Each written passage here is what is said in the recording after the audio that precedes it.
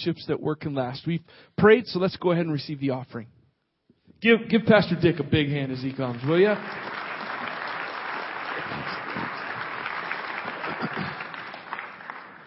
Good evening.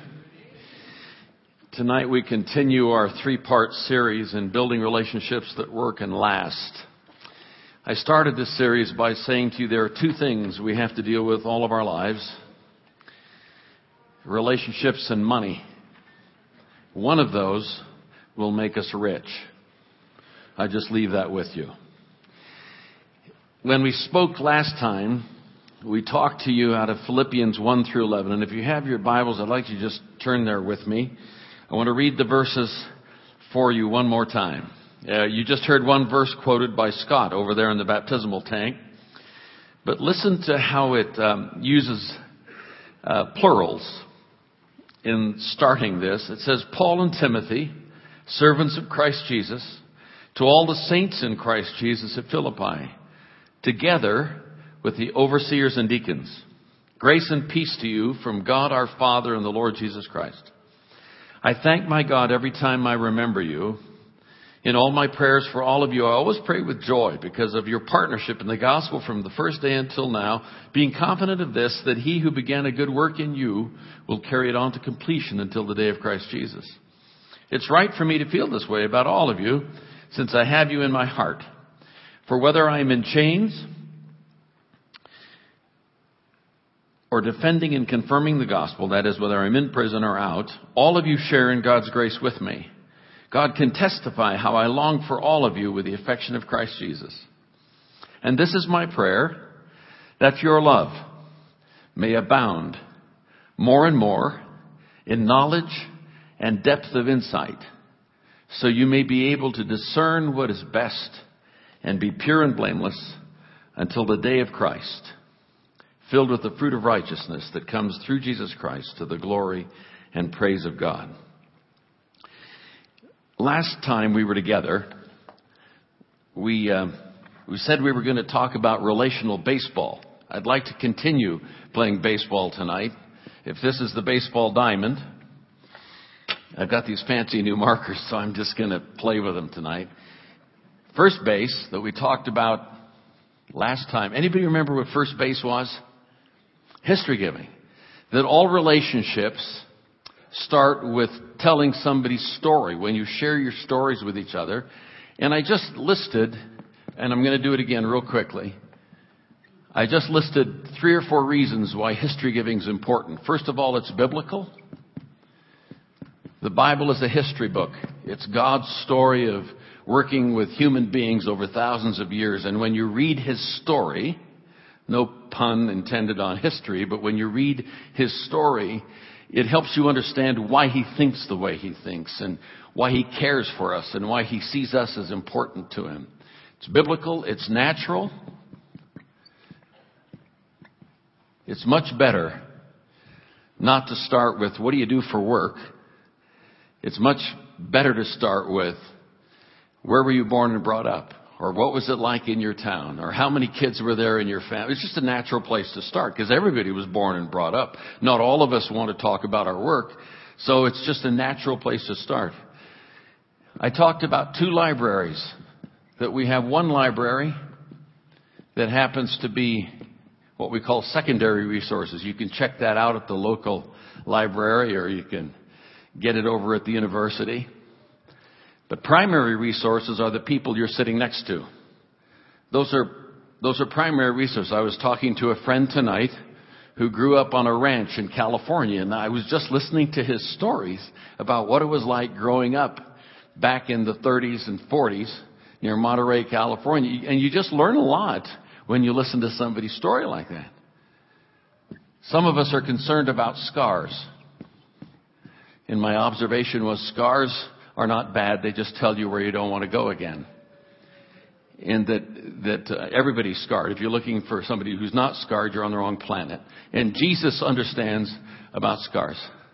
And the last point was very simply that some of us say, well, I'm trapped by my history. And my observation was, you can be trapped by your history, but you don't have to be. We'll have communion a little later, and that indicates that Jesus takes care of my history, but I am absolutely shaped by my history. So that's where we were the last time. Let me now go to second base. Second base is this $4 word, affirmation. Affirmation is a $4 word that means I like you. Okay? No relationship works without affirmation.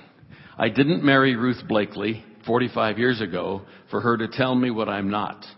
I know what I'm not. I desperately need somebody to tell me who I am or how they see me in positive terms. The problem is we don't always know how to take affirmation. Somebody walks up to you after this time and says, "Hey, John, I like you." And John says, "Well, you don't know me. Like, if you knew me, you would like me, you know." Or the other thing is why? Why do you like me? We all want to know why we're worth liking. I remember this time I'm just laying here and Ruth's right there and just going to sleep. You know how it is. You married guys, you're just fading off. You're down in that twilight zone, fading down. And I said, "Love you, hon." And she said, "How come?" And I'm going, and I'm clawing my way up out of the darkness, you know, because you got to say some good stuff. If you don't, I've seen guys get beat up real bad when they don't say good stuff. We all want to know why we're worth liking. This idea of affirmation is essential to who God is. As I watched the baptisms tonight, I was struck again by the fact that when Jesus is baptized in Scripture, that when he goes into the water and comes up, there's a voice from heaven, from the Father, that says, "This is my beloved Son in whom I am" what? Well pleased. Now, Jesus hasn't done anything yet. He's just getting started in the redemption mission. And before he even starts, the Father says to, in our terms, he hasn't done anything. The Father says to him, "This is my beloved Son in whom I'm well pleased." The ultimate kind of affirmation. When we talk about the end of time, the ultimate accolade will be, "Well done, good and faithful servant." Just want to say 4 things about affirmation tonight. The first one is, and I'm going to illustrate these with Jesus and Peter, and also from the text we just read.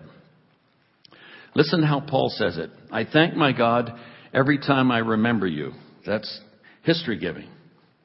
"In all my prayers for all of you, I always pray with joy." I want to talk to you about 4 kinds of affirmation. The first one is words to God about you. Words to God about you. That's commonly what we call prayer.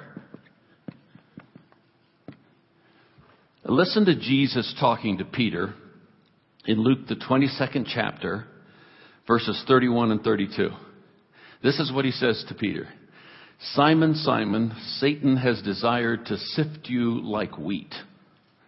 And I take that to mean that he keeps the bad stuff and throws away the good, okay? "Satan has desired to sift you like wheat, but I have" what? "I've prayed for you." Jesus says, "I've prayed for you." It's the highest affirmation he can give us. Let me just observe what words to God about us is. Prayer does not set our value.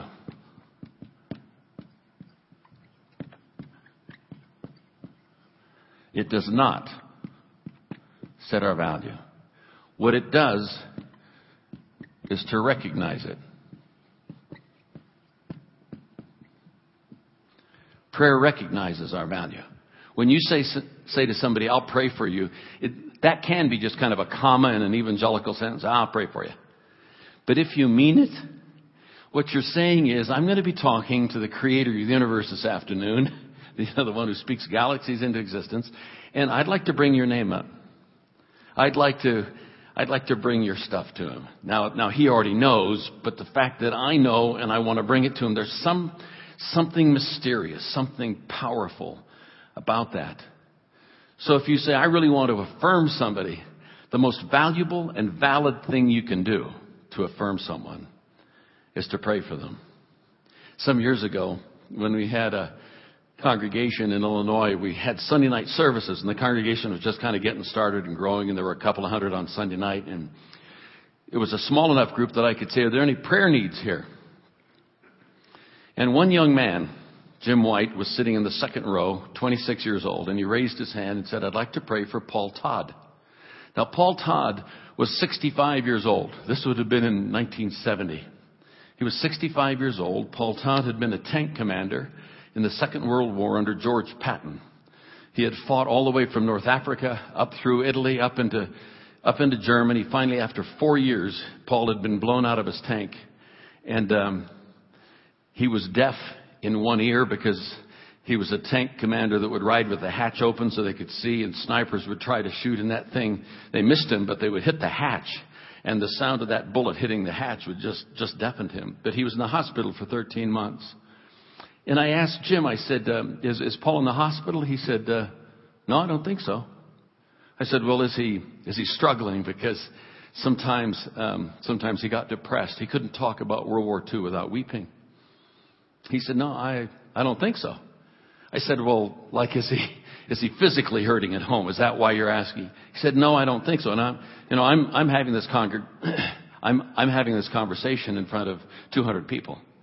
Finally, I said, Jim, why do you want to pray for him? And he just grinned at me and said, I just like him.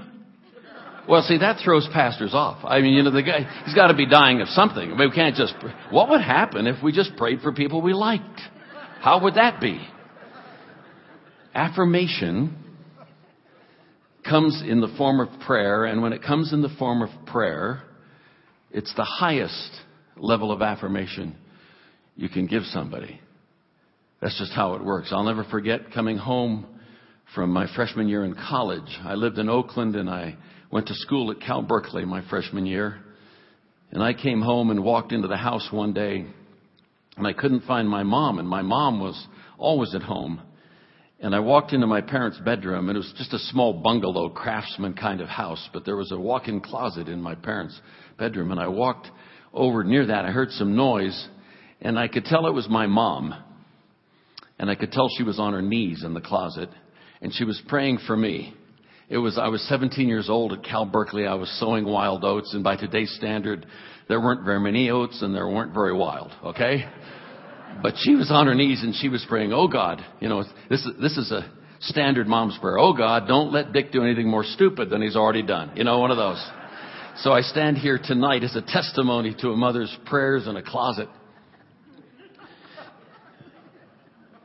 Words to God about you. The second kind of affirmation is words to you about you. Words to you about you. What we call compliment.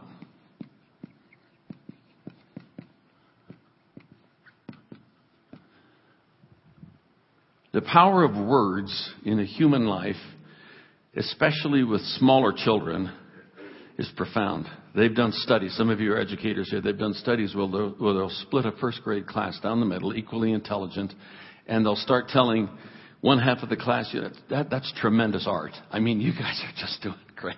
And the other side of the class, they say, Johnny, you're not quite getting it. And within a week, this side of the class will be failing. They won't be producing. They won't be doing what they could have done. Just that little shaping when you're small. When it comes from a big person particularly, it's a powerful thing. Words have power. And when you listen to Jesus affirm Peter, in Matthew 16, he's talking about the church. And he says to Peter, I'm going to call you the rock, the stable person. Now, you have to understand, out of 12 disciples, all from the same county essentially, from Galilee, there's a cross-section of people, but Peter is a natural leader in the group. It's clear that he's a natural leader. He just isn't quite there yet, and he's promising more than he can produce, and he wants to be bold, and and you read this all through the Gospels. And so years ago, in premarital counseling stuff, we would give folks what we call a temperamental analysis test. It was called the Johnson-Taylor. I would submit that if we gave Peter the Johnson-Taylor, I don't think he'd do so well. I think he's way too volatile, not very stable in a lot of ways. And Jesus looks at him and says, going to give you a new name, going to call you the stable guy. And you can almost see the other disciples going, boy, I don't know. It doesn't seem that way to us. He's all over the map. How does that work? Either he's speaking something into Peter, or he's calling something out of him by speaking affirming words into his life. Listen to how Paul says it in verse 7. It is right for me to feel this way about all of you, since I have you in my heart. He affirms them with his words. It's almost mushy. Paul's a tough guy. Paul has taken the whip from the Roman soldiers. He's walked a couple of times across what is now Turkey. I mean, he's tough. But he's talking to these Philippian friends, and he says, I long for you. I hold you in my heart. When you affirm somebody with words, and you're authentic and you mean it, it can change them. It can change their whole lives. Some years ago, I went to a workshop in the Holiday Inn in St. Louis for building small groups. And in that workshop, we spent the morning doing the history giving thing that I talked about last time. We drew our childhood family tables where we had grown up and all that kind of stuff. And after lunch, we came back, and the leader of the group said, now I want you to take the 6 chairs, there's 6 in a group. I want you to take the 6 chairs and I want you to arrange them in a different sequence. Instead of being in a circle, I want you to do the kind of the horseshoe. And out here, in this chair, each of you is going to sit in that chair. And on the basis of what you learned about the other person's history, we want you to affirm this person in terms of a color.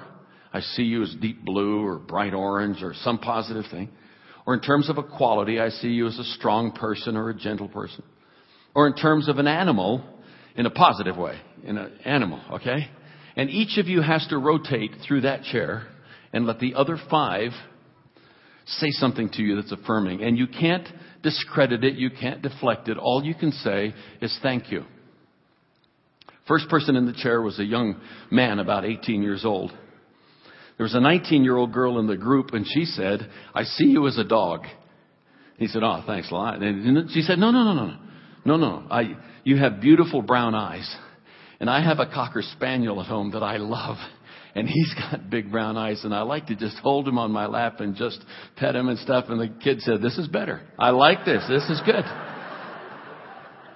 The second person in the chair was a 28-year-old young woman who had been sent there. She was a worker in a church, and she hadn't done well in her first year on a staff position. And they sent her here to learn social skills, relational skills. And that same girl looked at her, and this girl, this young woman, was in her late 20s. And all morning she had just been griping and grousing, or as Festus used to say on Gunsmoke, she was faunching and bellering. She did not want to be there. She was chain smoking just one after the other, and just all morning. She's sitting in this chair, and the same girl says to her, I see you as the color of your dress. She had on a silky kind of fall-colored dress. It was in the fall, browns and yellows and umbers and all that. And she said, because I see you as a warm and spontaneous person, and that dress reminds me of a fire in our fireplace at home, and I'd like to take you to my home on a snowy winter's night in Rockford, Illinois, and sit in front of the fire and drink hot chocolate and eat popcorn and just get to know you. And the young woman took the cigarette out of her mouth and put it down on the floor and stubbed it out and said, say that again. Said, I see you as the color of your dress. I see you as a warm and spontaneous person.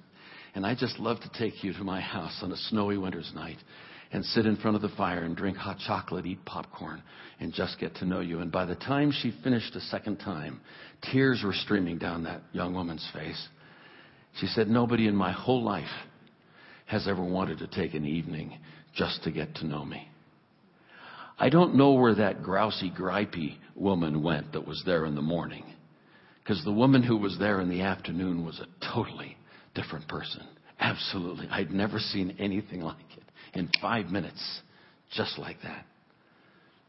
When Ruth and I were dating in college, I struggled with stuttering. I've told you this, that from age 5 to about 28, I stuttered significantly at various times. And I was feeling a bit insecure about our relationship, and I turned to her at one point. We were driving along and said something to the effect, I don't know if you still want to go with me because I can't talk.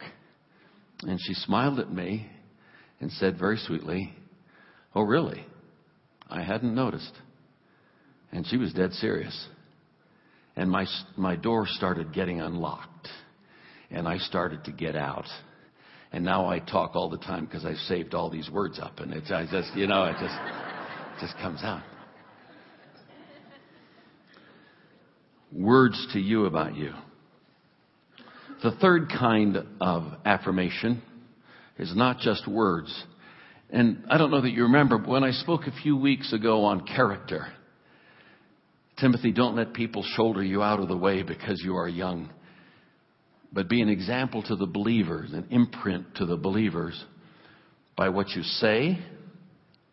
Those first two things, those are what you say. Words of affirmation to God on behalf of someone, words to someone to encourage them, to bring them out, to nurture them, to lift them up.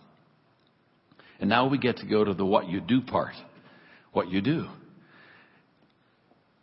Words or actions toward you. I'm going to ask Lisa Christopherson to come and join me. Actions toward you. And you have Peter. Come right over here by me, Lisa. Peter and Jesus have this exchange. And you remember that passage where in John the 18th chapter, where they come to get Jesus in the Garden of Gethsemane, and Peter wants to protect God, if you will, and he whips out his sword and he cuts the ear off the guy. Remember that story? It's a very cool story. You can almost hear Jesus going, "Oh boy, yeah, Peter again, my lead guy. He's just a little impetuous, but he's the rock. He's going to be better." And it says Jesus reaches out and touches the guy's ear. The last thing he needs is for an attempted murder charge. He's got a lot of problems. He doesn't need that. But can you see the guy who got his ear cut off dragging him before the judge saying, "This guy tried to kill me"? And the judge says, "What did he do?" "Well, he cut my ear off." "Well, which one was that?" He says, "This one right here." He said, "Case dismissed, lack of evidence." That's what Jesus does. He destroys the evidence so that we can be whole. That's what baptism is about. That's how that works. But Lisa and Bonnie Northrup were talking to me the other night, and we were talking about things that bring value to people and actions done. And I just said, "Could you help me out on Wednesday night?" And so, Lisa, tell us. Well, thank you.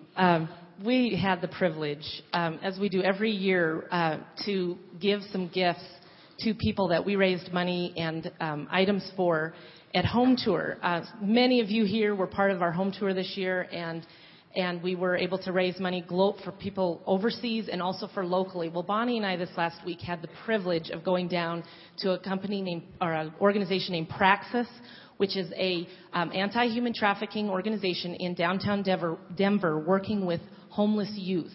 Because anyone under the age of 18, if they are involved in the commercial sex industry, are trafficked. So this company, Praxis, is actually working in the streets with the homeless youth. And so we had the privilege of taking them some money that we raised for Home Tour and some items that 970 had gathered throughout the season. And let me just tell you, the response was amazing.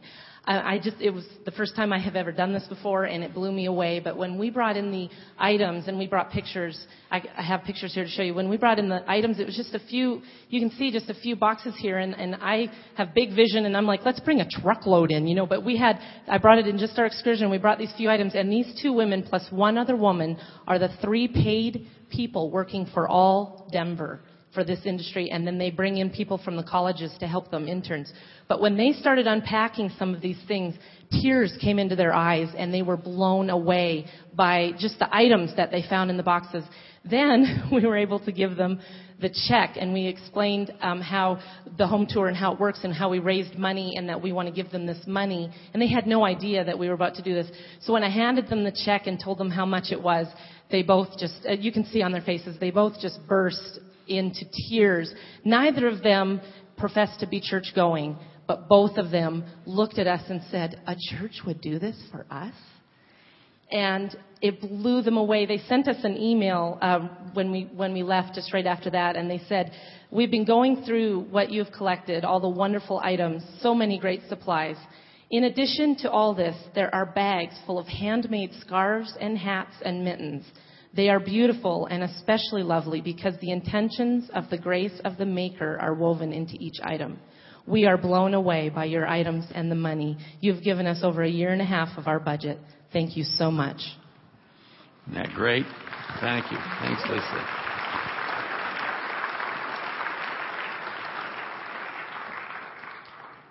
When you take an action towards someone, it again recognizes their value. Sometimes we say words are cheap, anybody can talk. But when you take an action towards someone, that's powerful. Finally, it's actions toward your world. Actions toward not just you, but your world. When you get up every morning to go give your life away, when you get up every morning to go to work, that arena in which you work is critical. Peter, toward the end of John, says he's going to die for Jesus. And within 12 hours, he's not dying for Jesus. He denies he even knows him and he runs away.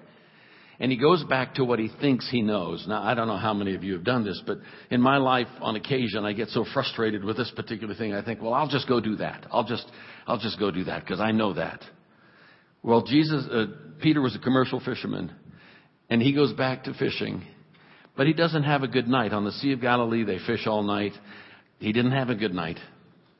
And early in the morning, you know this story, you can read it in the last chapter of John. Jesus shows up on the beach to fix him breakfast. Okay? He gets a fire going. And then he calls. They're about 300 feet offshore. He says, catch anything?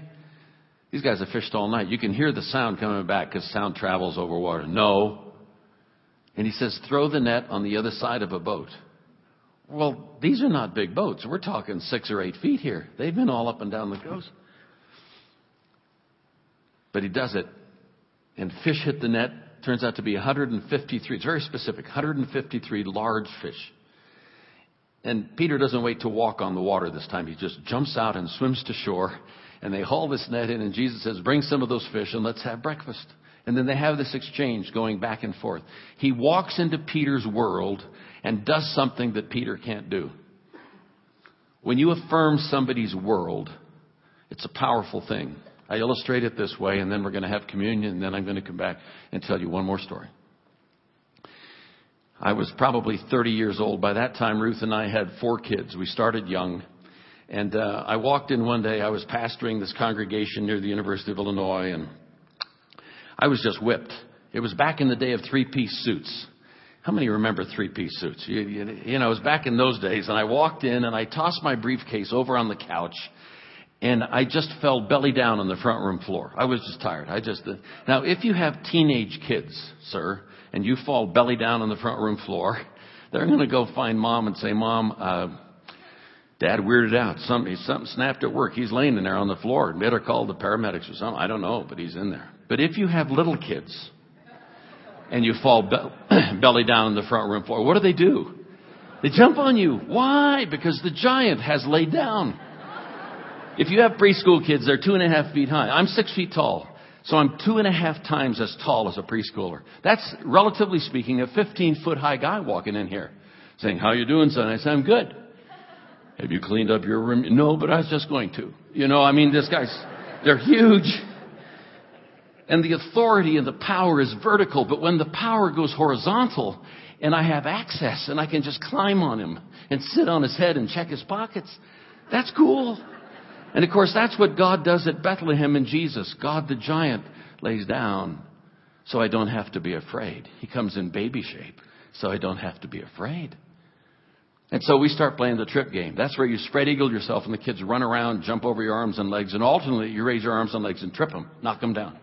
You say, that's a weirdo California game. No, little kids love that game because they don't have far to fall. You just run around Down they go, bang. Down they go, whack.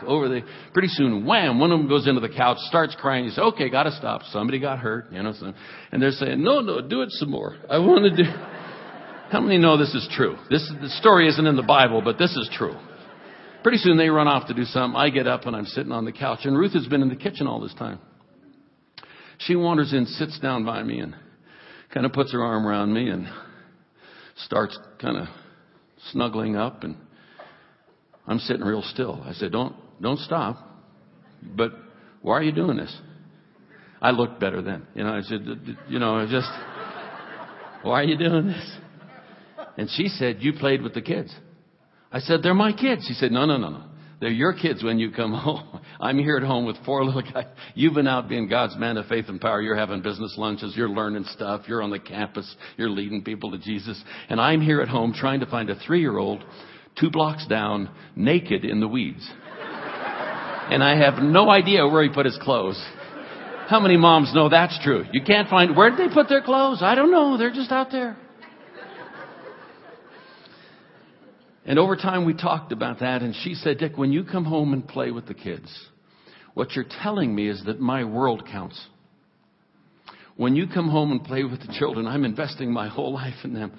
And you're saying, I'm a worthwhile person.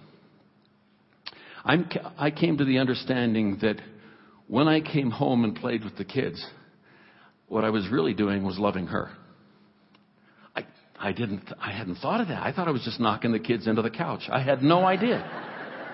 I wonder if that's what Jesus means in John 13:34 and 35 when he says, by this will all men know that you're following me when you play with my kids. It doesn't exactly say that. It says when you love one another. Same deal. Here is the God who affirms us in Jesus with words to the Father about us. I understand it. It says that he's sitting tonight as we speak at the right hand of the Father, interceding for us, talking. See the bald guy down there talking. No, help him. Saying, bless those people. He's talking to the Father, words to God about us. He's speaking to us through his words to us about us. You want to know why you're valuable? Read this. He takes actions toward us individually, and he takes actions toward our world. Tonight we're going to receive communion, and I'd like the ushers to come if they would. And I'd like them just to serve you the elements. And as they serve you the elements, I ask that you hold both elements until all have been served. And then we'll come back and we'll just receive communion together. And then I want to share one last thought with you, if you would.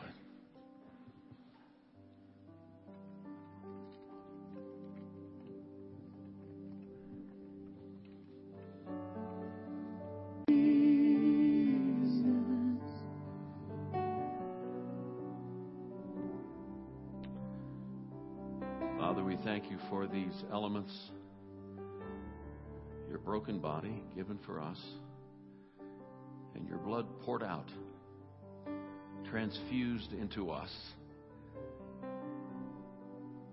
However, in that mysterious way that your blood courses through our spiritual veins and takes away the toxins, takes away the garbage in our lives, and is infused with the oxygen of your Spirit to give every cell new life.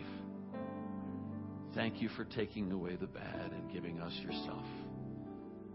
Thank you for the great exchange where you took away all of our junk and you gave us your righteousness, your power, your presence. We thank you for it. As we take the bread tonight, recognize that this is his body, and in some way, because of his sacrifice, we are now part of it. Take, eat, all of you, in his name.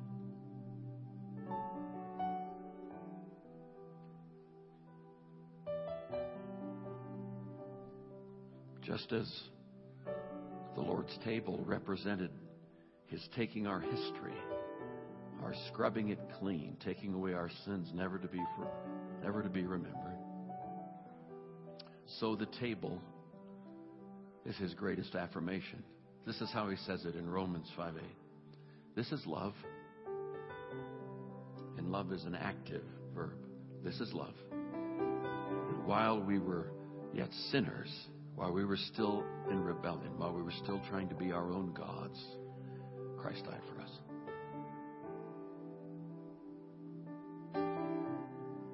It's the greatest action that he takes to affirm us, to affirm our world, to make us whole. This is a new covenant in his blood.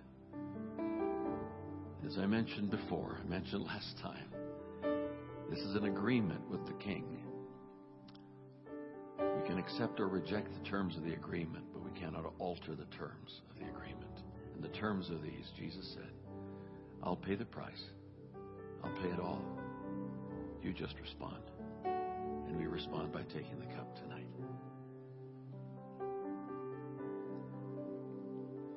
Thank you, Lord Jesus. Let's just take a moment and thank him in our own way. Would you do that right where you're sitting? Thank you, Lord. Thank you for your grace, your mercy, your calling.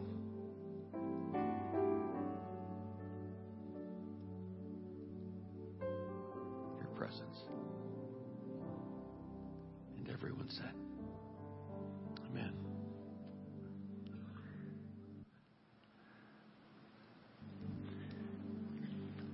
I close with this story. Every once in a while, you find someone apart from Jesus himself who so embodies in his or her person these qualities that I talked about tonight, affirming in word to God, affirming in words to you, affirming in actions toward you and actions toward your world, that you're just kind of caught off guard by them. I met a man like that when I was 10 years old. That's 57 years ago. I met him at a camp for kids in Northern California. He was a pastor who loved kids, and he would take 3 weeks out of each summer and come and do kids camps. His name was Roy. He dressed up like an army guy. He had the fatigues and the boots, and actually had a .38 revolver on his hip, which is always good for kids camp. And he had a helmet. And he was a ventriloquist. He had a dummy named Jimmy. And Roy, you could tell he loved us. I mean, you know, we were 10, so the guys sat over here and the girls sat over here because girls were yucky and guys were yucky when you're 10. And so but he would tell us stories about Jesus. And he would tell us stories about the royal pig and Herman the horse and, you know, stuff when you're 10, and Jimmy would talk every night. And he would teach us, Roy would teach us, like the books of the Bible, and he had this song. Come, let us Christians try to tell the books of the Bible we know so well. Genesis, Exodus, Leviticus, Numbers, Deuteronomy, Joshua, Judges, Ruth, 1 St. Samuel, 1 St. Kings, Chronicles and Chronicles, Ezra, Nehemiah, Esther, Job, Psalms, Proverbs, Ecclesiastes, Song of Solomon and Isaiah, Jeremiah, Lamentation, Ezekiel, Daniel, Isaiah, Joel, and Amos, Obadiah, Jonah, Micah, Nahum, Back, Zephaniah, Guy, Zechariah, Malachi, and, you know, that song. And we'd have competition, and the girls beat us on the last night, like by 3 seconds. We'd sing it as fast as we could. 8 years later, when I walked onto a Christian college campus transferring in from Cal Berkeley, they had a Bible test. And one of the questions was, how many books of the Bible can you write down? And all around the room, you heard 18-year-olds going, no, no, no, no, no, no, no, no, no, no, because they'd gone to that same camp. Never underestimate what 10-year-olds pick up. And I always sat in the front row because I liked Jimmy. And one night Jimmy talked to me. And this was way before Zoom and Electric Company and Barney and all this stuff. I mean, you know, it was before TVs, you know. And Jimmy talked to me. And next day I'm the big man on campus. Hey, there's the kid the dummy talked to. Look, hey, you know. And I'm in the cafeteria line that next day. And Roy comes to me. And he says, Dick, it's great to have you sitting in the front row. I said, well, I like Jimmy. He said, well, Jimmy likes you. He said, always follow Jesus, Dick. You'll have a great life. I'm 10 years old. I'm going, oh, shucks. You know. 8 years later, I walked onto that college campus and met a tall, sandy-haired, green-eyed girl by the name of Ruth, who turned out to be Roy's eldest daughter. I didn't know he had any kids. I thought he just had Jimmy. I didn't know.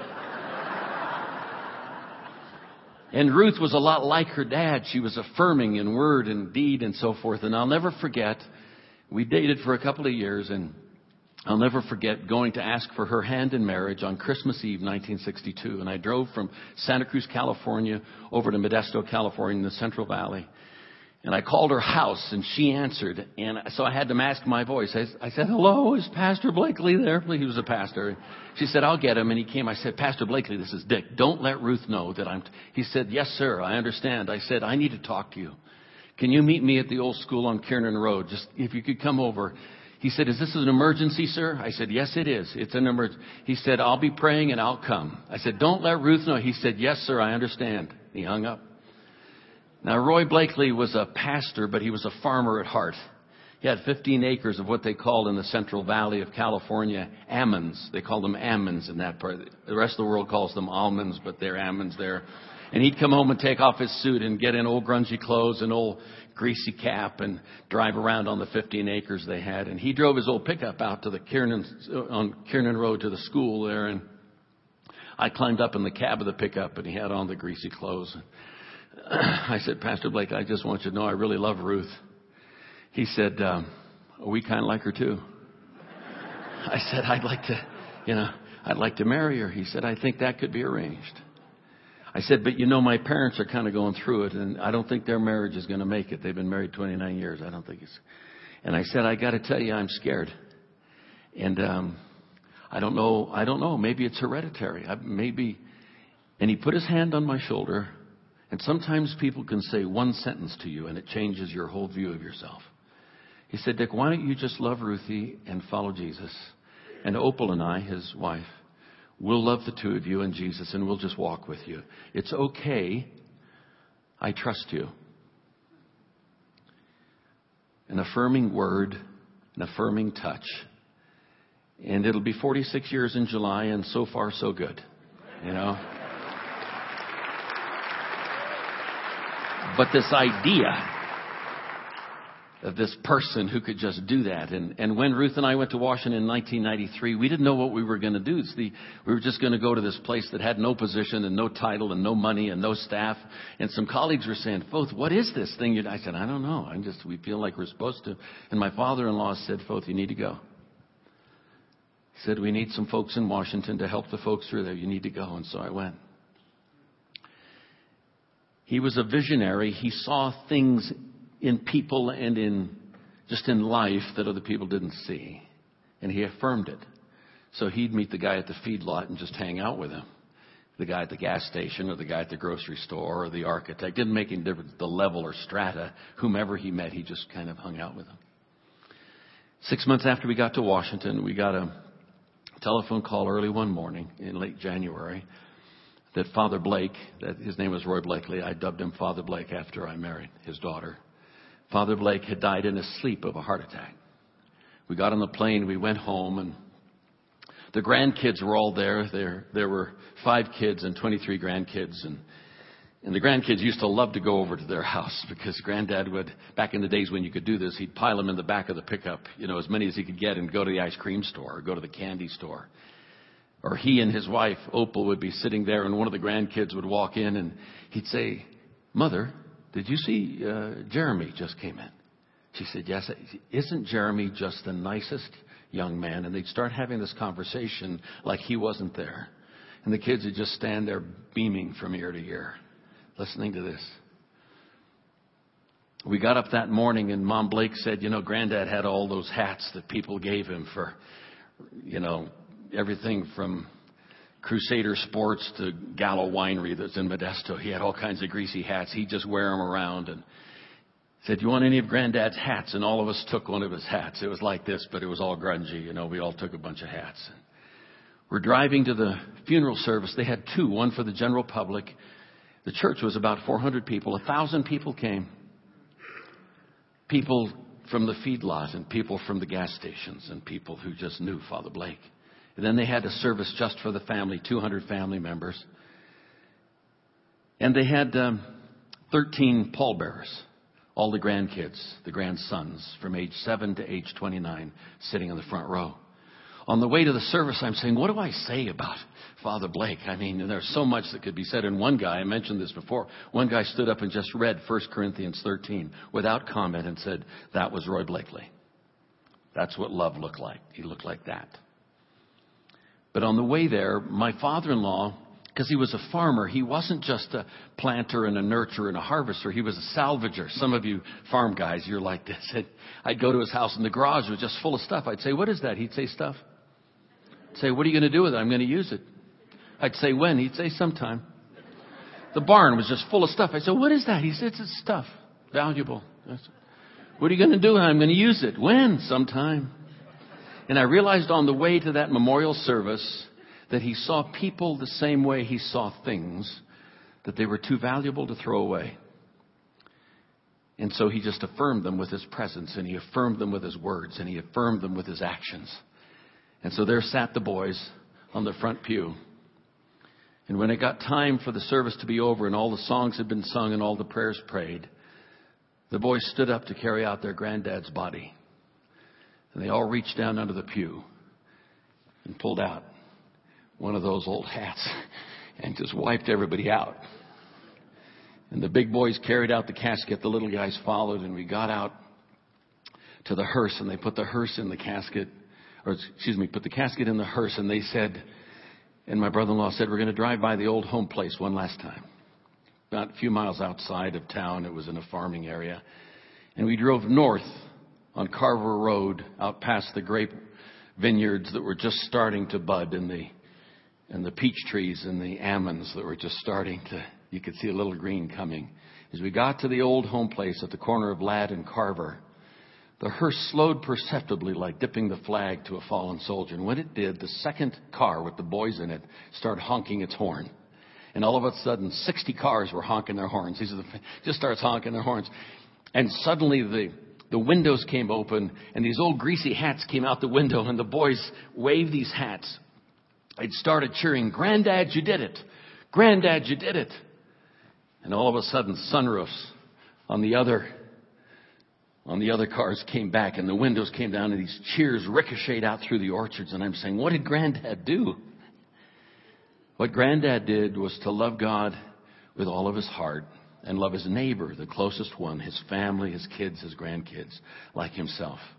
And he affirmed them every chance he got by praying for them every day, by talking to them every time they come in positive terms about who they were and what they could be. Every chance he got, he fixed them a chocolate milkshake. He took an action toward him or went out to get candy.